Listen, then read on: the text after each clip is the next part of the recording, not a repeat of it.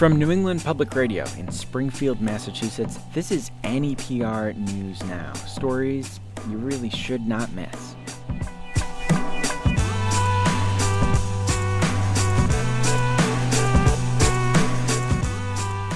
I'm Sam Hudzik, the news director at New England Public Radio, and unless I'm counting wrong, which is certainly possible, this is our 52nd episode of this almost, but not always, weekly podcast. So 1 year in, thanks for listening.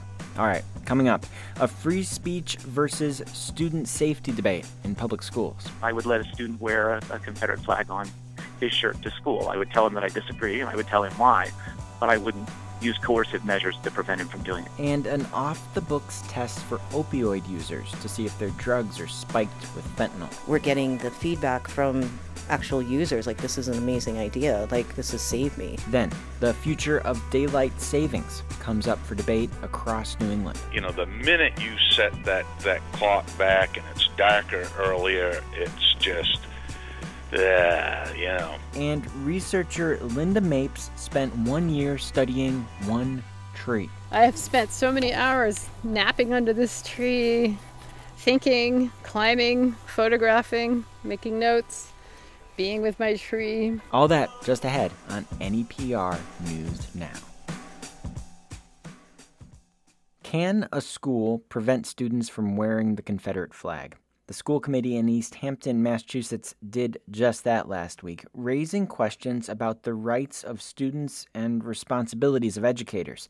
New England Public Radio's Nancy Cohen reports. East Hampton School Committee member Peter Gunn cast the only vote against the flag ban. Gunn says schools have to be careful about restricting freedom of expression. The better response to this is for us to be educational and to prepare young people to have the strength of their convictions and the confidence of the support of their community.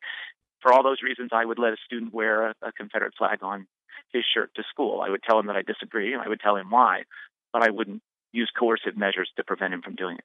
Natalie Poirier, a parent of two East Hampton high school students, says racial tensions have been growing for more than 6 months, and the school should focus on student safety. Instead of focusing on freedom of speech, because it is not freedom of speech when you're in a school building.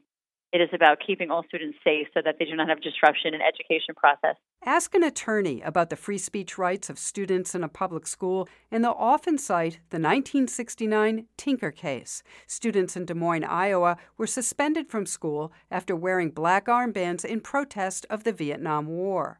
At first, a U.S. district court backed the suspensions, saying the protest disrupted learning, but the Supreme Court disagreed. Bill Newman is a lawyer with the American Civil Liberties Union. The Supreme Court said no, because undifferentiated fear or apprehension is not a basis to say that students can't speak freely in schools. Newman says school systems need proof of substantial disruption to education before suspending First Amendment rights.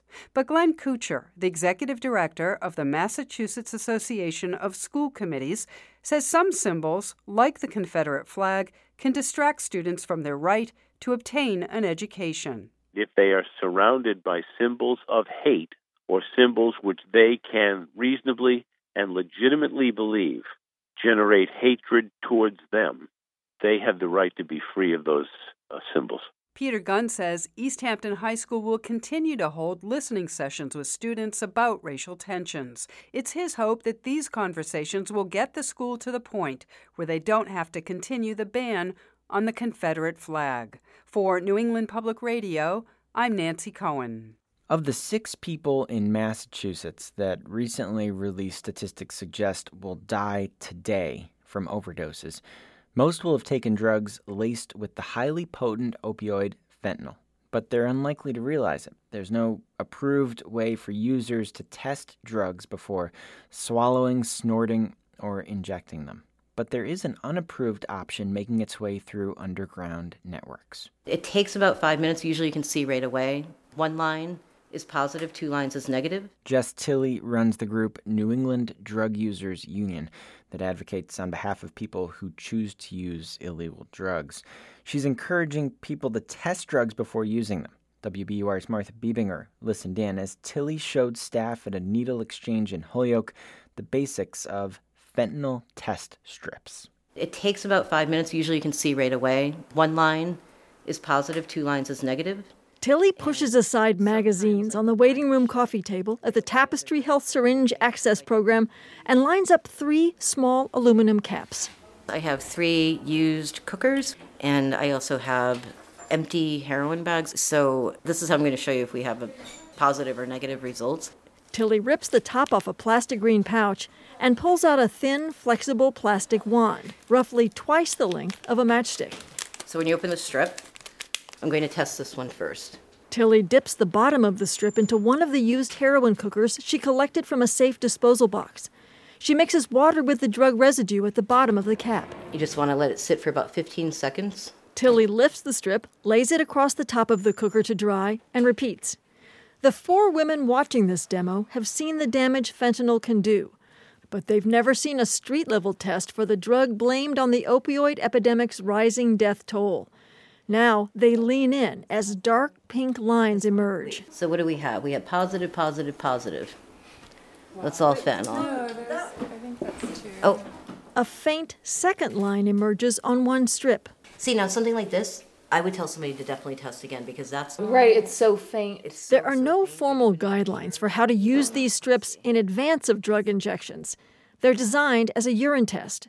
But Tilly, using donations, has purchased and distributed more than 2,400 fentanyl test strips on her own. I get so frustrated working within these coalitions where it's like we have a meeting to plan a meeting about overdose and nothing's happening. I'm just trying to do what I can to stop overdose. And Tilly says the strips are helping. Users who get a positive test result do not often throw out that bag or pill, she says, but they do inject or swallow less. And they make sure someone with naloxone is with them in case they overdose. We're getting the feedback from actual users, like, this is an amazing idea, like, this has saved me. Still, many people who work with drug users are hesitant. Here's why. The strips are designed to pick up the legal form of fentanyl, the kind prescribed by doctors. The illegal fentanyl mixed into bags of heroin, cocaine, or other drugs is largely cooked up in illicit labs that tweak the recipe. Do the strips detect all these different varieties of fentanyl? No one knows. A clinic in Vancouver, the one that supervises users while they inject, started offering the strips to clients last year. But Dr. Mark Lasician with Vancouver Coastal Health says the test strips are only available in the clinic, where a user can be revived if the result is wrong. We were concerned that if we offered the test in the community and somebody got a negative drug check, they might think their drug is safe, but actually we don't know what the results mean. But as more and more deaths are blamed on fentanyl, interest in the strips is spreading. Brandon Marshall, an epidemiologist at Brown University, has launched a pilot project asking 40 young drug users to test for fentanyl in their urine. He hopes to study pre-use drug tests with the strips later on. Marshall says he wants to find out if drug users change how much they inject or are more likely to use near someone who could call 911 if they know they are taking fentanyl. We're dealing with a fentanyl overdose crisis at the moment in Massachusetts and Rhode Island and other states across the nation. So this is just one technology that I think needs to be understood and explored, and if it's found to be effective at reducing overdose risk, broadly promoted. So far in the U.S., only one program, it's in the Bronx, is handing out the fentanyl test strips along with other so-called harm reduction equipment, like clean needles. Staff at the Needle Exchange in Holyoke would like to join them. I wish we could start doing it like today. That's Emily Moulton. Her colleague Lizette Salant is struck by the cost of the strips, just $1 a piece. They're just $1. Because it can be. And you can save a life. Moulton, Salant, and Tilly will proceed cautiously for lots of reasons. With users, they'll need to offer careful warnings about the types of fentanyl the strips do not catch. And they may be at risk of arrest because just being in the presence of heroin and other such drugs is illegal. Police say for now, it would be up to the individual officer to decide whether to charge the person training drug users to check the contents of their drugs. For New England Public Radio, I'm Martha Biebinger. New England states are considering the idea of sticking with daylight saving time year-round. That's the time regime we're in right now. And the idea is to stop falling back and springing ahead at each change of seasons and gain a little more light on winter evenings. The New England News Collaborative's Fred Bever reports the movement is gaining momentum. The concept of adjusting the clock to suit social needs appears to be Benjamin Franklin's, an adjusting bit of advice to the French to start their days earlier, work more during the sunny hours, and thereby save on candle wax. In 1962, our federal government standardized the practice of daylight saving time, and now 48 U.S. states deploy it in an effort to match work hours and sunlight. But here on the East Coast, it has its critics. Christ, the minute you set that clock back and it's darker earlier, it's just, Dean Pike owns the Moose Island Marine Shop in Eastport, Maine. It's the nation's easternmost city, and they see the sun first there, but they are also first to see it set. And from mid-November through early January, sundown comes before 4 o'clock in the afternoon. In the fall, it just kills us. It's better for us to have it lighter later. The problem is, if Maine does it alone, look at how that's going to affect, you calling your suppliers. It sure would be nice if it was a region-wide decision. He could be in luck on that. Discontent with the current system can be found region-wide. Ask Keith Murphy, who moved to Bedford, New Hampshire, some 13 years ago. And I remember moving in January, and it got dark at 4:15 p.m. I was astonished, because that was not what I was used to. Murphy happens to be a member of New Hampshire's legislature, and he introduced a bill back in the dark days of February that could end that state's annual clock hop and instead stay year-round with daylight saving time, also known in this region as Atlantic Standard Time. Murphy's bill has passed the New Hampshire House with a proviso that Massachusetts and Maine switch up too, and that the federal government gives permission. And similar measures have passed Maine's House and Senate, also with the proviso that neighbors act as well. In Massachusetts, a commission appointed by Governor Charlie Baker is set to make recommendations on the question within a month. Lawmakers in the rest of New England have at least submitted similar bills, although no one seems to be spending a lot of political capital on the issue. But it is about a lot more than early sunsets. A growing body of research shows that when we lose that hour of sleep each spring, we suffer a kind of jet lag. Switching to daylight saving time, in particular during the spring, is problematic because it disrupts these circadian cycles that we have. And when it gives that shock to our system, we're not immediately able to change. David Wagner is a sleep and workplace researcher at the University of Oregon's Lundquist Business College. He says that in the days just after the clocks are set forward, especially Sleepy Monday, many ills can result, with the rate of heart attacks and strokes rising, minors getting into more accidents, and drivers too. Decision-making patterns change. Wagner says judges tend to hand out harsher sentences, for instance. And at work, it turns out that people cyberloaf more, which is using their computers for things that are not work-related, surfing the web. And we also found moral awareness decreases. People are not kind of tuned into the moral implications of various situations. We've got a current paper that we're working on looking at policing and prejudice that occurs in policing, and that's exacerbated under conditions of sleep deprivation. But even with the mounting evidence of the problems posed by changing the clocks back and forth, there is a good deal of skepticism about changing the habit. In Maine, the Chamber of Commerce worries that business transactions, especially those with the financial capital of New York City, will be slowed, while shipping and travel between border states could get pretty confusing. And in northern New England, there can be a flinty reluctance to make decisions contingent on what heavyweight Massachusetts does. And for some people who start their workday early in the morning, like Benjamin King, a barista at Portland's Coffee by Design, the morning sun is a blessing they'd like to hold on to right through winter. Because people want to start their day in the light versus, the end of the day.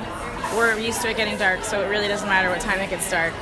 King probably doesn't have to worry, at least for the moment. Maine Governor Paul LePage, known for his well-used veto pen, says the idea of changing the current system is, quote, an insane thought.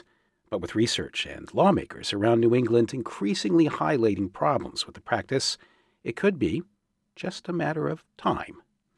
For the New England News Collaborative, I'm Fred Bever in Portland, Maine. Author Linda Mapes spent a year in the Harvard forest in Petersham, Massachusetts, chronicling a single tree. This red oak stands in one of the oldest and most intensively studied research landscapes in North America. It's what was called a witness tree in the 18th century, a tree that's stood tall through forest cutting and caterpillar infestations and used by surveyors as a landmark. NEPR's Carrie Healy met up with Mapes recently and took a hike to see her witness tree. MIT actually kicked in a so-called phenocam put right underneath my tree. And it is online. If you go to the Harvard Forest homepage and put in the words Harvard Forest webcam. I'm such a geek, I did. And you can look at my tree. You can call it up anytime. It's called Witness Tree Cam. And you can watch the tree go through its day. You can check in. Back where I live in Seattle, I have actually been checking on the tree several times every day. This is like Facebook for nature.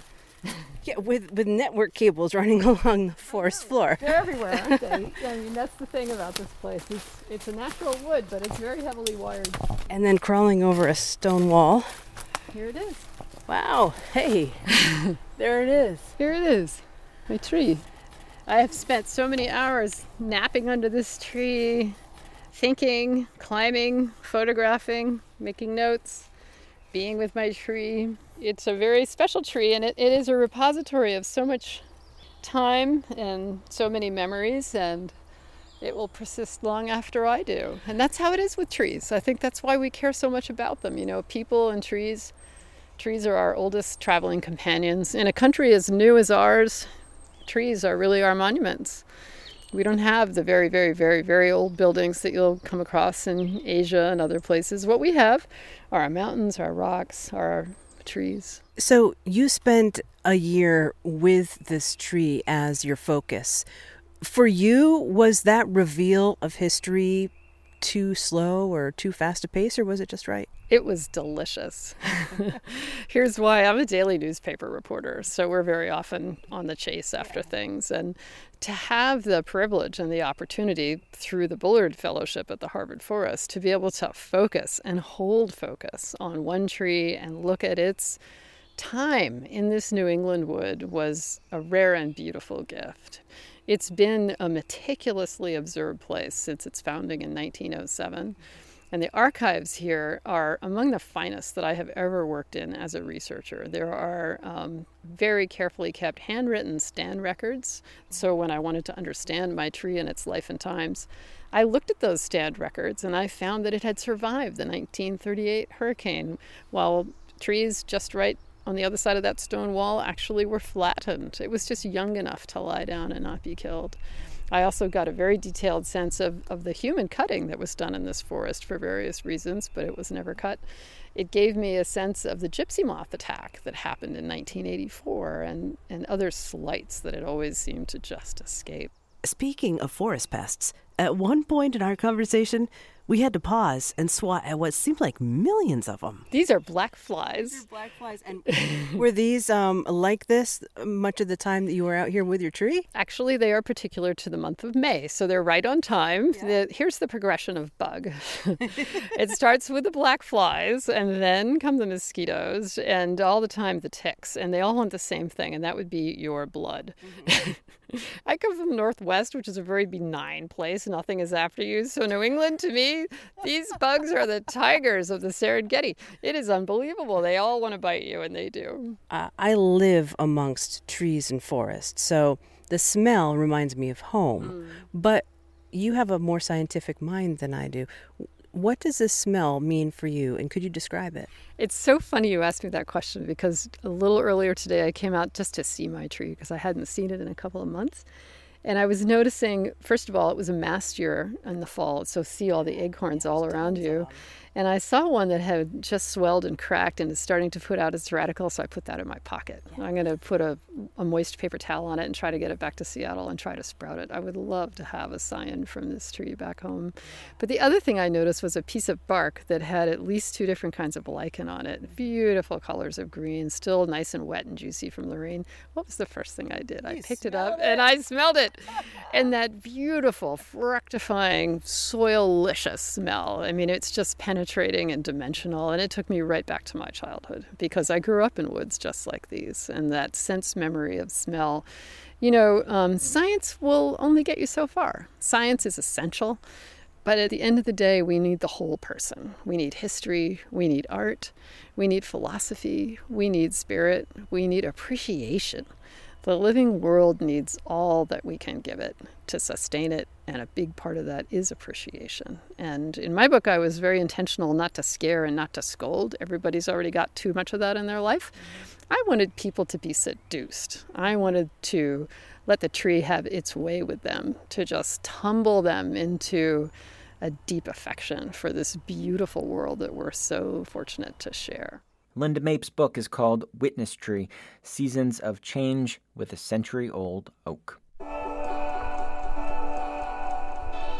This podcast is produced by New England Public Radio, the same listener-supported public media company that 24/7, 365, and sometimes 366 pumps news and music to your car, your home, and your phone. You can support it all at NEPR.net. Just click the bright orange donate button at the top of the page. Thanks for listening to NEPR News Now, stories you really should not miss. Until next time.